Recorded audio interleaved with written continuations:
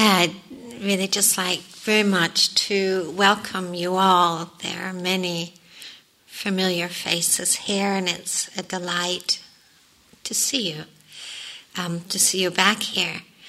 And also, we're very aware that for some of you, this is your first time at Gaia House, and it's really quite normal to feel a little apprehensive and wonder what you've got yourself into and be a little anxious about the unfamiliarity of the whole scene.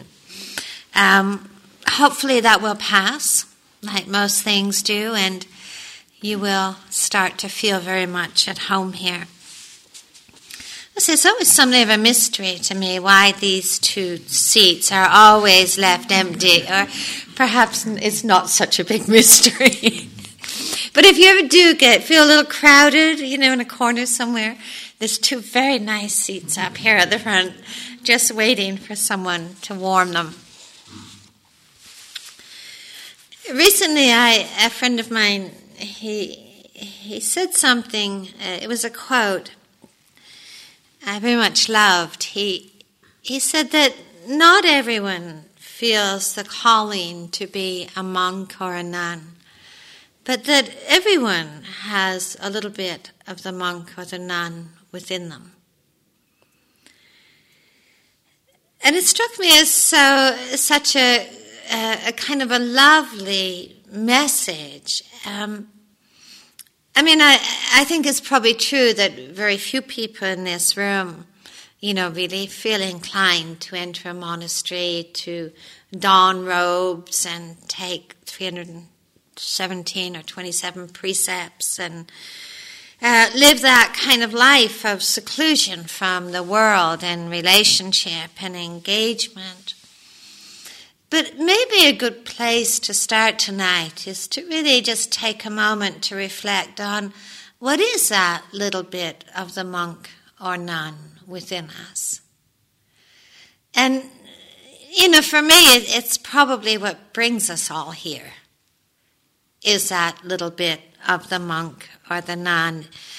I think it's that kind of voice or longing within us that really is searching or seeking to understand what it means to live a life of integrity and mindfulness, what it is, what it would be to discover a mind, a heart that really rests in love and compassion and empathy.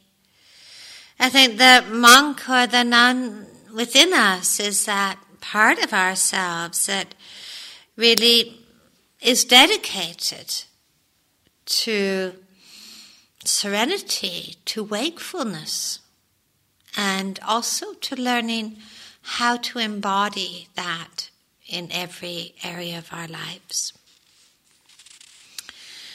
Where we start a retreat is also exactly the same place as where we'll end the retreat and where we'll be in the middle of this retreat, which is really learning to be present with our own minds, bodies, hearts.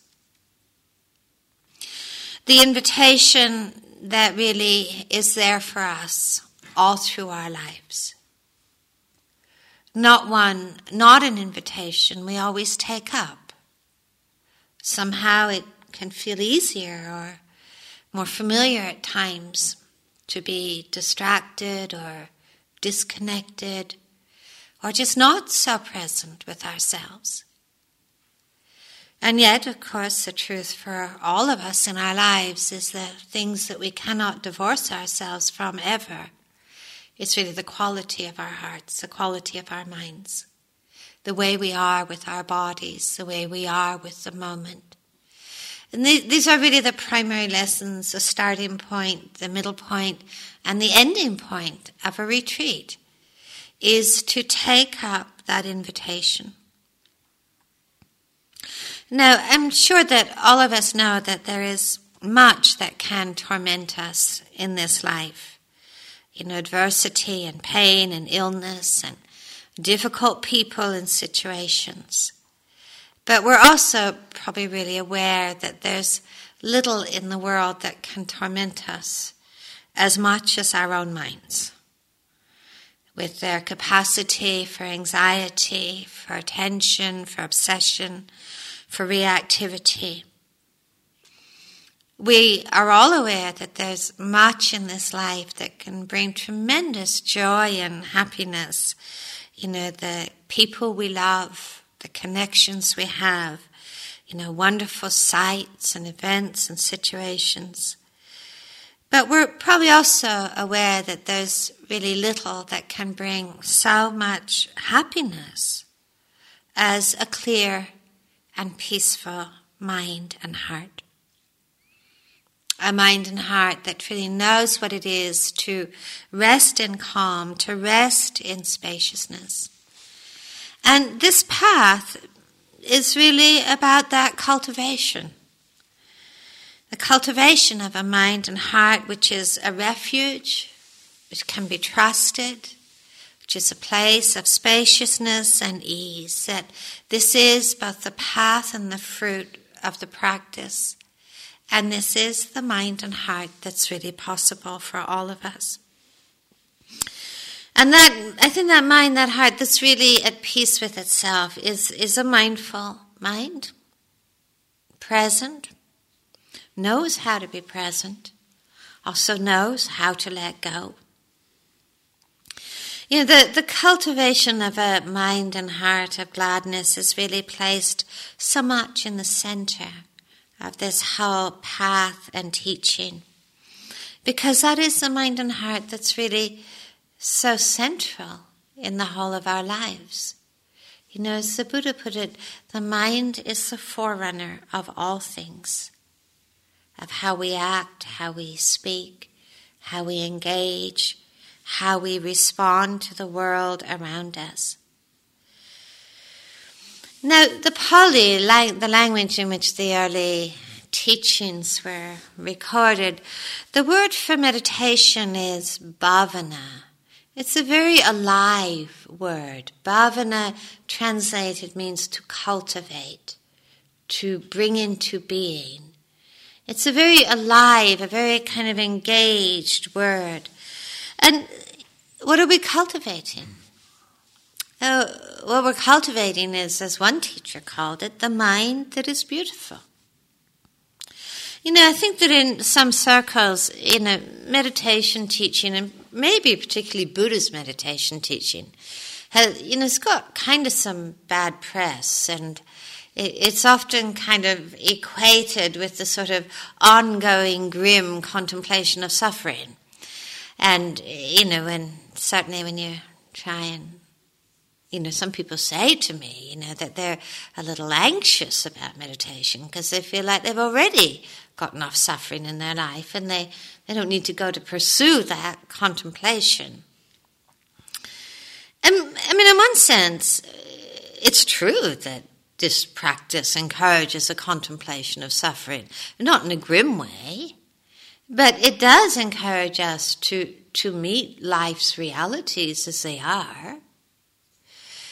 But bhavana, cultivation, what we're bringing into being really are all the qualities of heart and mind that really allow us to embrace this life and this world with all its joys and its sorrows, with balance and steadiness and spaciousness, in a way with fearlessness. What we bring into being and cultivate is truly all that is lovely and healing. The Buddha once said that this Dhamma and this teaching has just one taste. He said, just like the oceans all have one taste, which is the taste of salt. He said this Dhamma and this teaching has but one taste, which is the taste of freedom. And that taste of freedom runs through all the layers of the practice, from the obvious to the very, very subtle. I know sometimes in our lives, or times when we come into a retreat and, we can feel a lot of agitation or restlessness or unease or all the things we can experience. That taste of freedom can really feel very far away. But what we will keep reminding you of during this week is that this is really a practice of the moment. And that the size of the task is only ever equal to the size of the moment. That we are asked to be present just with one moment at a time. Because that one moment is, of course, the mother and the father of all the moments that follow. And that one moment we learn to really attend to well becomes the parent of the clarity and that taste of freedom, the calmness that is brought into all the following moments. The Buddha said that this is a path of happiness that leads to the highest happiness, and that the highest happiness is peace. Now, I think it's very understandable as human beings that we long for happiness. And in many ways, of course, in our culture, happiness is sort of idealized, isn't it? And we sort of think there's something wrong with us if we're not happy. That we haven't quite got it together if we're not happy. I'd say the highest happiness is peace. For me, I sort of think like it's kind of important to make a distinction between the gladdened heart, the bright mind, the gladdened mind, and some of our conventional ideas of happiness. Because, as a human being, I don't expect to be always happy, quite frankly. Doesn't mean I'm unhappy. But we have such a spectrum of emotional responses in this life, don't we? And that is sort of a kind of emotional maturity, is to have that spectrum. If someone we love dies, we're actually not happy. There's sadness, there's grief. We experience loss. We're hardly singing from the hilltops. But gladness is kind of a different order. I think, we all recognize that as human beings, we're never going to be entirely in control or able to choose all of the range of events and situations and conditions that impact upon us and that come into our lives. I don't think we can imagine one person in this world who only ever has eternal health, lovely thoughts, immortality, pleasant emotions, wonderful people around them, perfect job, perfect relationship. I'm pretty sure no one in the history of humankind has actually ever achieved this. I know I'm not going to be the first. So it's a kind of gladness speaks about something different than this kind of conventional idea of happiness that is, floaty, excited, exhilarated. I think the kind of quality of peace and gladness we cultivate in the practice is of a different order. And it's really about peace with things. It's about spaciousness with things. It's about learning to embrace what is and learning to find an inner steadiness of heart that is just not so governed by the changing conditions of our life. That is actually really a taste of freedom. It's really a taste of freedom. To be able to meet the difficult, to meet the wonderful, to meet the unpleasant, to meet the delightful, but to know such steadiness of heart that we're not always swinging from one extreme to the other of elation or despair, but that we really know that steadiness and sensitivity of heart that can embrace without being governed. For me, this was a great curiosity that began myself in my own practice. When I went to India as a teenager and somewhat by chance ended up in a village of Tibetan refugees in 1970, many were just coming into India from Tibet. Many had just arrived, in fact. And people had the most terrible stories, of loss and executions and deaths and imprisonments, and really unbearable in a way in their contents. And yet what so stunned me was the inner balance, the lack of rancor, the lack of rage, the lack of blame and bitterness. What really struck me was the kind of radiance and kindness and ease that this group of people manifested. And it wasn't that they were all saints or monks or nuns, ordinary villagers from all over Tibet. And what immediately struck me is these people actually understand something I don't understand. They actually know a way of being which is completely other than anything I have ever been taught or learned. And for me, that was the kind of curiosity, was how can that be? How can that be that a person can live in this changing, uncertain, at times very difficult world and life, and yet to really have that heart that is free from bitterness and despair and rage, that truly was a very real manifestation of understanding and compassion. It reminded me when I came across the Satipatthana Sutta, which is the teaching of insight meditation. There's one line in that discourse, that teaching, that really drew my attention back to those times when the Buddha says in this teaching of mindfulness and insight meditation, he says, learning to abide independent, not clinging to anything, and not governed by anything. And it struck me, this is the key. This is really the key. This is really the key that unlocks those doors of learning to abide independent, not clinging to anything. And of course, the Buddha wasn't talking about an independence of separation or disconnection.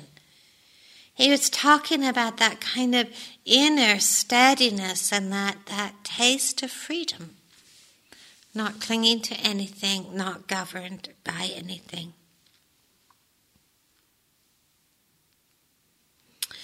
I really encourage you to approach this retreat. It's wonderful to have a week of stillness and silence. It's such a blessing. And I think so rare in our lives to have this time. How often are you in a place where everybody cooks all your meals, does your dishes, your laundry, cleans up after, the whole 24-hour-a-day room service. But to have a place where we're so looked after, where there's so few things that are really dragging our attention, to have this time that we can really, really dedicate to cultivating the mindfulness, the sensitivity, the awareness that is really possible for us. So I really encourage you to treasure this time. And over the week, we'll be meeting with all of you in different ways. But I really do wish you a very wonderful retreat.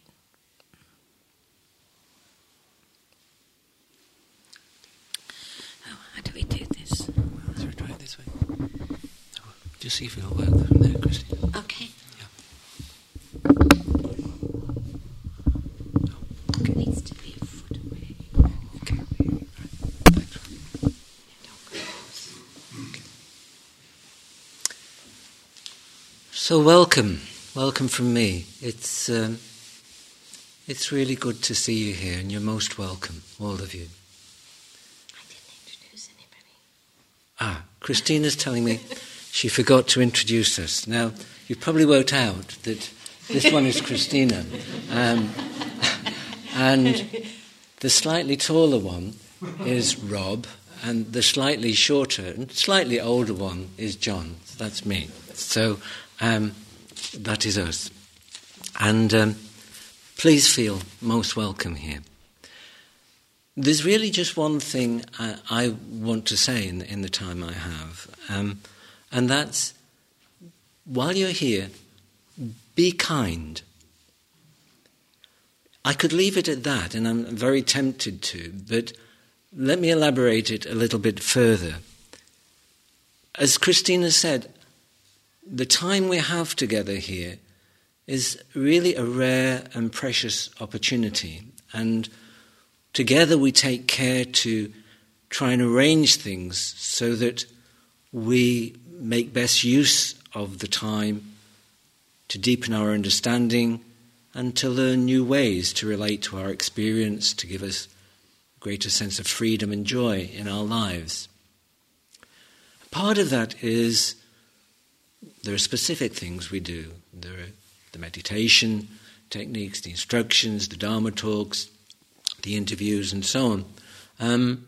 But what I'd like to focus on are some of the more general qualities of heart and mind that are just as important a part of the whole package that really we're putting together to nurture the kind of learning we want to happen. These are qualities that really we can bring to any moment, and ideally all waking moments of the retreat, whether we're in here, in the grounds, in the dining room.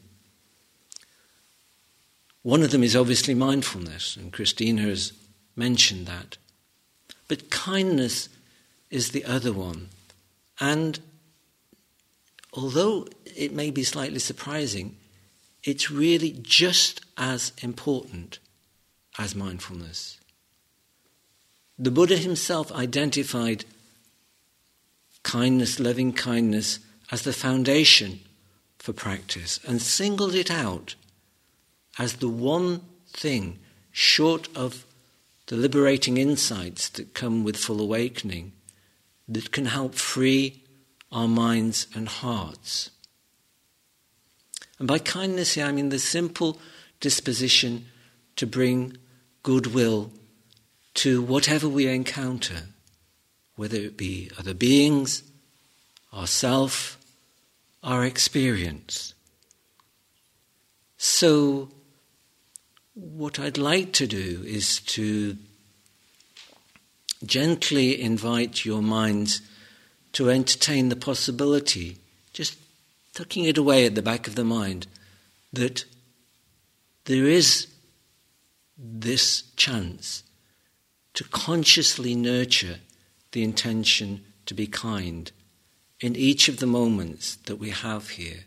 By kindness, I really just mean this simple disposition to bring goodwill.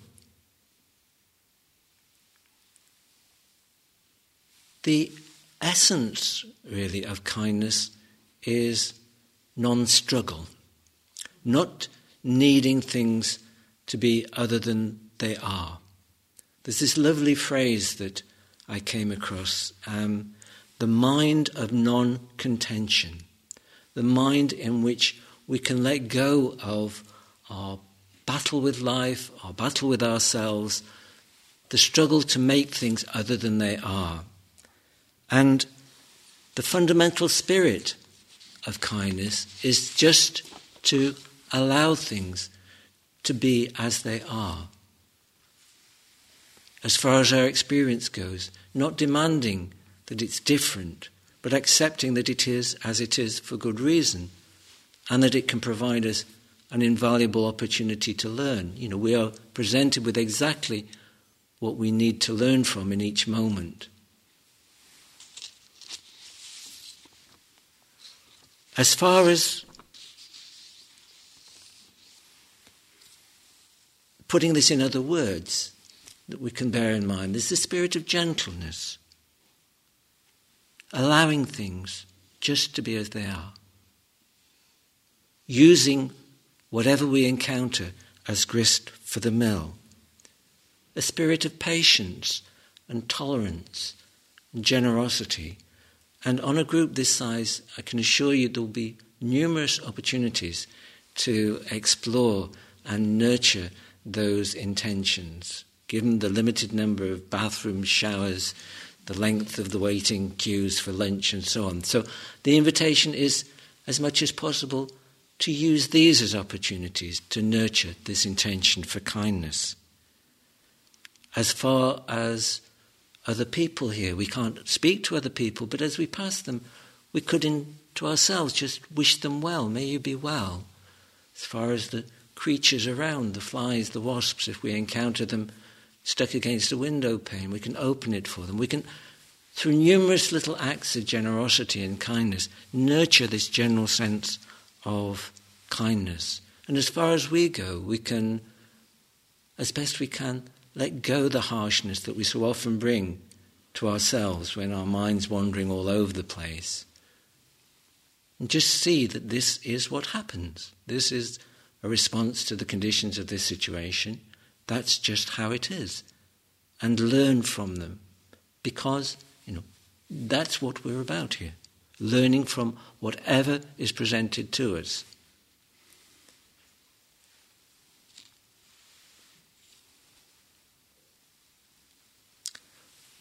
Tonight, we can begin this process already.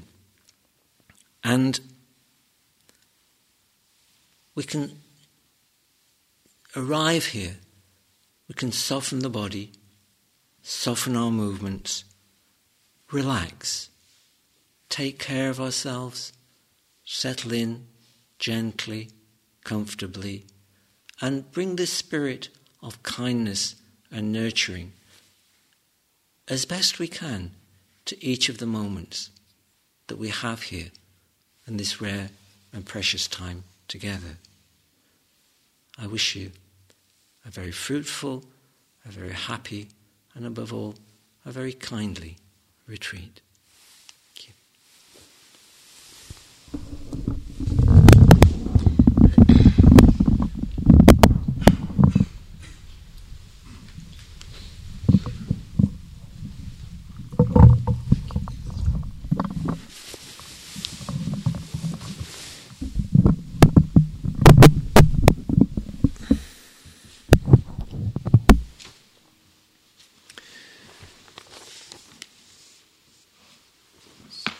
So I'd just like to very much add my welcome to you all, to everyone here, and welcome to Gaia House, welcome to this retreat. I just want to be brief, but there's a few aspects of the retreat I also want to touch on.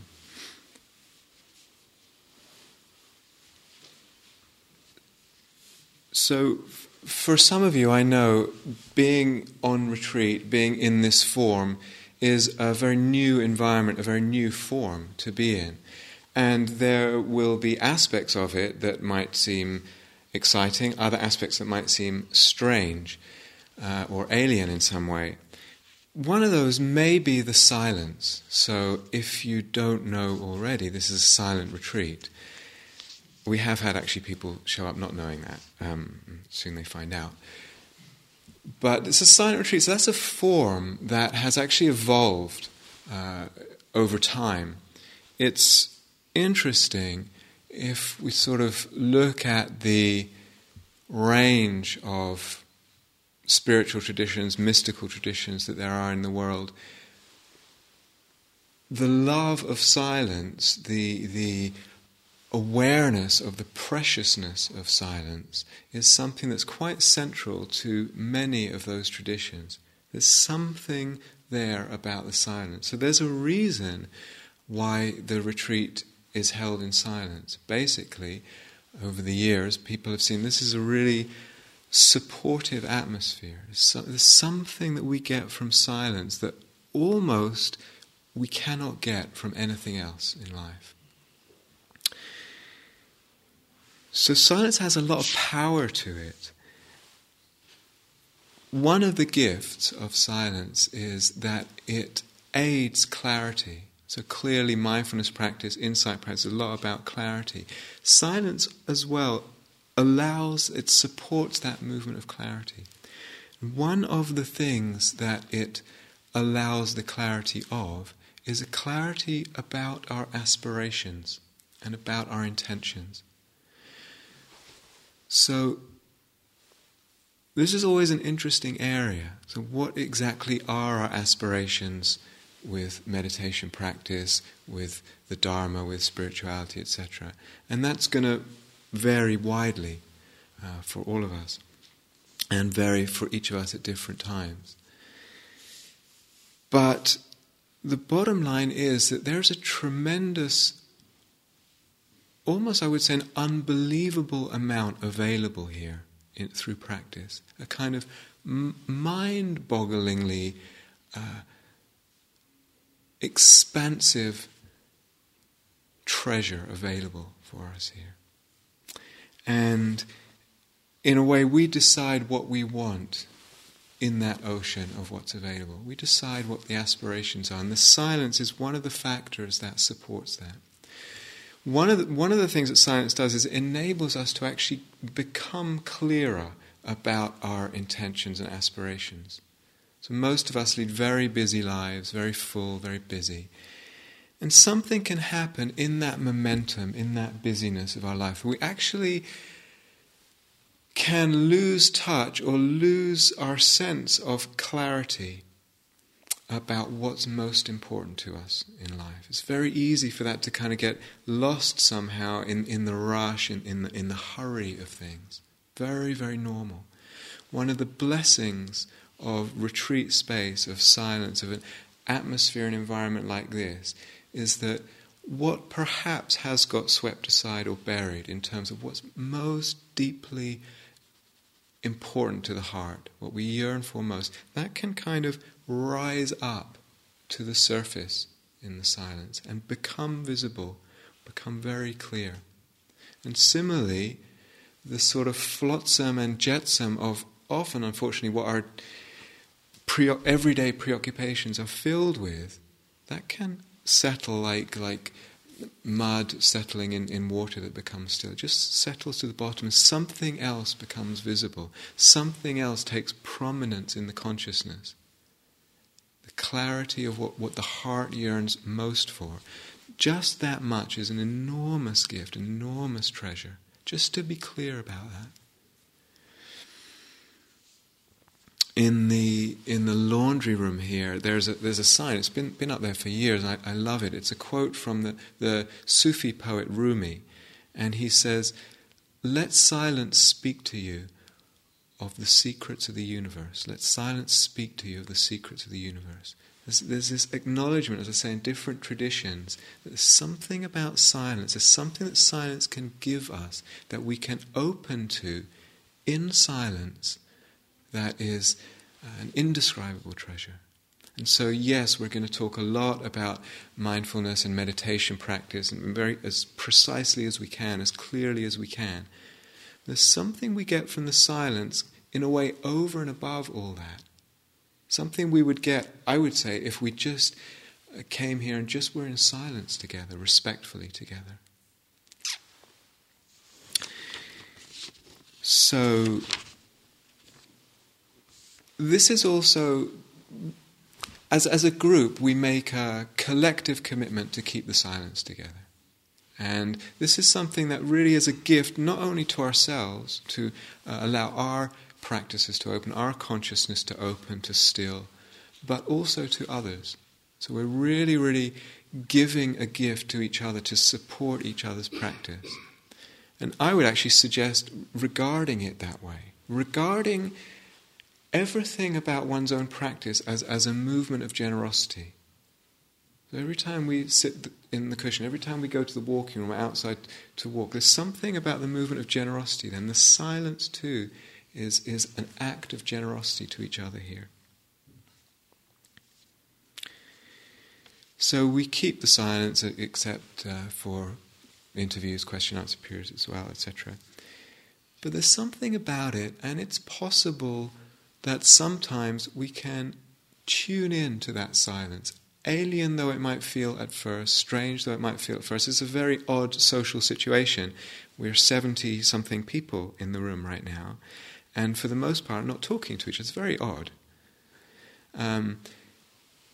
Can one open the consciousness to the silence, actually listen to the silence? The silence is in a way everywhere. It's something that in a way holds our whole experience. We can tune into that. We can open to that. Feel its embrace. There's something about silence. If we give ourselves to it, we have to give ourselves to it. And if we do, it can transform the heart, it can transform the life. Incredibly powerful. And it starts with this just noble silence, this agreement that we have together to keep the silence together. So, most of you are sharing rooms, and you may be in a room with someone you know, but or even that you don't know, but please, just, if you haven't introduced yourself, maybe introduce yourself tonight, and then make an agreement together to just keep the silence, to just support each other in that movement. Now, we've become aware recently that, unfortunately, on a lot of retreats, it seems that people want to keep their mobile phones and keep using them. And sometimes people just use them as alarm clocks, but then it's there as an alarm clock, and then a message comes and says, "Oh, who's that?" etc. So really, really, really a strong encouragement to let go, to renounce the mobile phone. And if you want, in fact, really to encourage, just to turn it off and bury it at the bottom of the suitcase. If you don't think you can get through a week without checking your mobile phones or texting or something, texting doesn't make any noise, but it's not the spirit of silence. If you don't think you can do that, there's a 12-step program. No. If you don't think you can do MA, it's called. No. If you don't think you can do that, visit the office, the reception office tomorrow, and just give them your phone, and they'll put a little post-it note on it. This is so-and-so's phone. You can pick it up at the end of the retreat. I'm really, really serious about it. There's a treasure here with practice. Sometimes I feel people underestimate what's available in practice. And it's like, if I keep the mobile phone, I think, well, what difference does it make? But actually, we're selling ourselves short. Really cutting off an availability of something incredibly profound, incredibly beautiful. So there's the silence. The second aspect is just about simplicity. So tonight is Friday night, and for many of you it will have been a work week and a work day.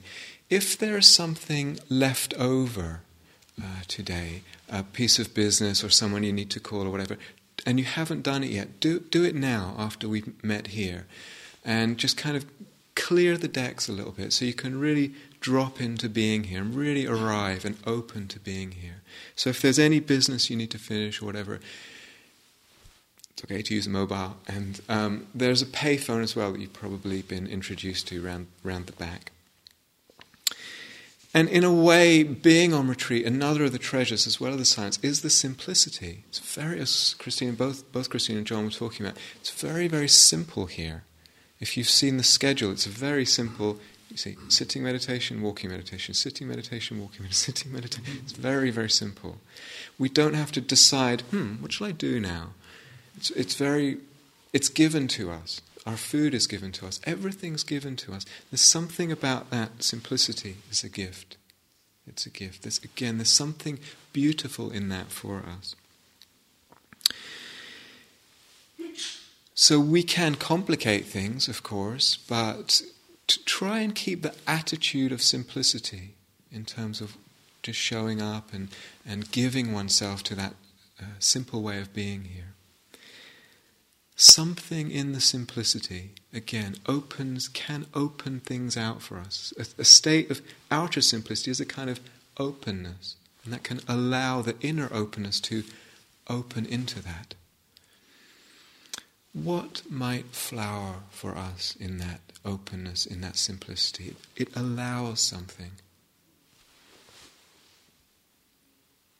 In a way, it's the simplicity that allows us to, part of what allows us to really draw close to life, to really touch life and become intimate with life, to be touched by life.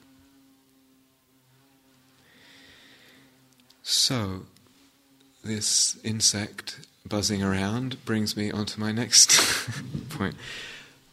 So we've got the silence, the simplicity. The third aspect I just want to touch on briefly is what's called sila in Pali. Pali was the language that the Buddha's words were originally recorded in. And sila translates as something like ethical guidelines or ethics or care and respect for how we are with ourselves and with each other and with other beings, basically.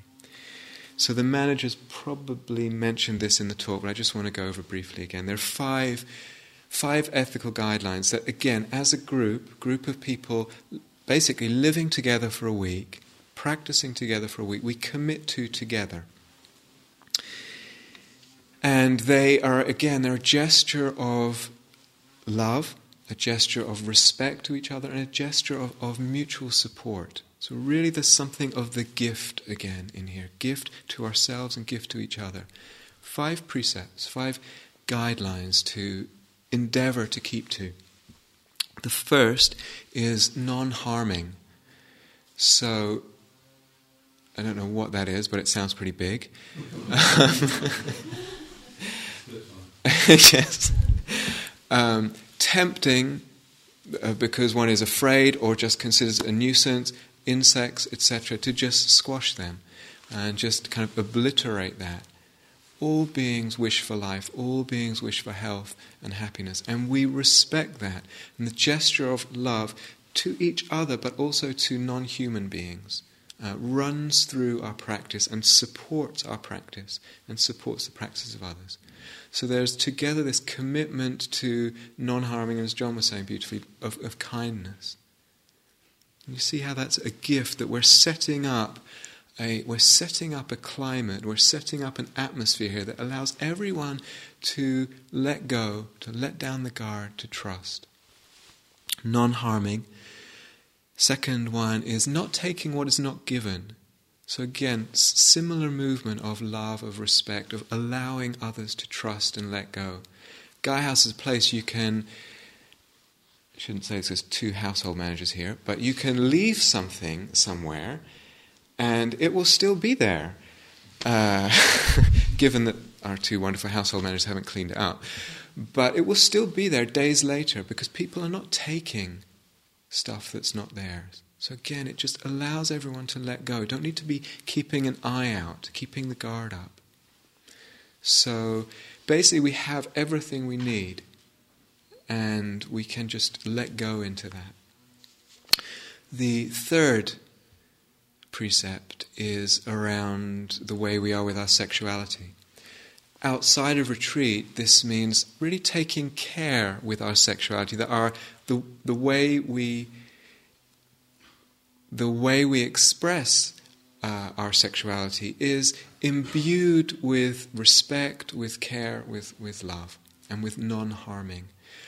In the context of this retreat, what it means is, for all of us, is abstaining from deliberate sexual activity. So it's a climate of abstinence. And again, what is this? Is not because sexuality is bad at all. It's a very beautiful part of a human being. But it allows everyone to just not have to worry about that for the week. Not worry, why are they looking at me like that? What's going on there? Just let go of all that, the simplicity, the trust that's allowed. The fourth one has to do with speech. Outside of retreat, this is probably the most difficult. And the Buddha says, can we speak without harshness? Can we speak the truth? Can we speak, can we not indulge in gossip or in what's called divisive chatter? Divisive words, things that separate people, set one person against another. Very simple, as I mentioned earlier, for us on this retreat, it just means the silence. Just means the silence. Lastly, the fifth precept has to do with what we ingest, substances we take into the body, taking care of our heart and mind. So for this retreat, what it means is a total abstinence from drink and drugs. So, again, if you came with, a bottle of Southern Comfort or whatever, just to bury it.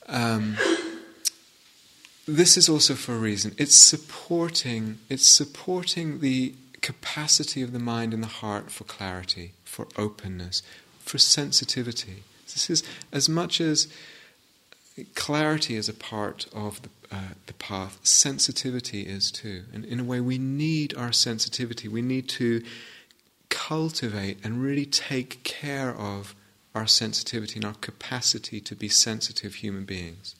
The substances which dim that or cloud it or dull it, we need to really be careful with. So as I say, those are the 5 precepts, and they're there as a gift to ourselves, a gesture of love, a gesture of respect, a gesture of support to ourselves, to everyone here. To everyone. There's a community of people that feel safe and trusting and open together and can therefore deepen in their practice. Okay. I too wish you a very lovely, very fruitful retreat, and look forward to meeting with you over the days. Thank you for listening. To learn how you can support the teachers and Dharma Seed, please visit dharmaseed.org/donate.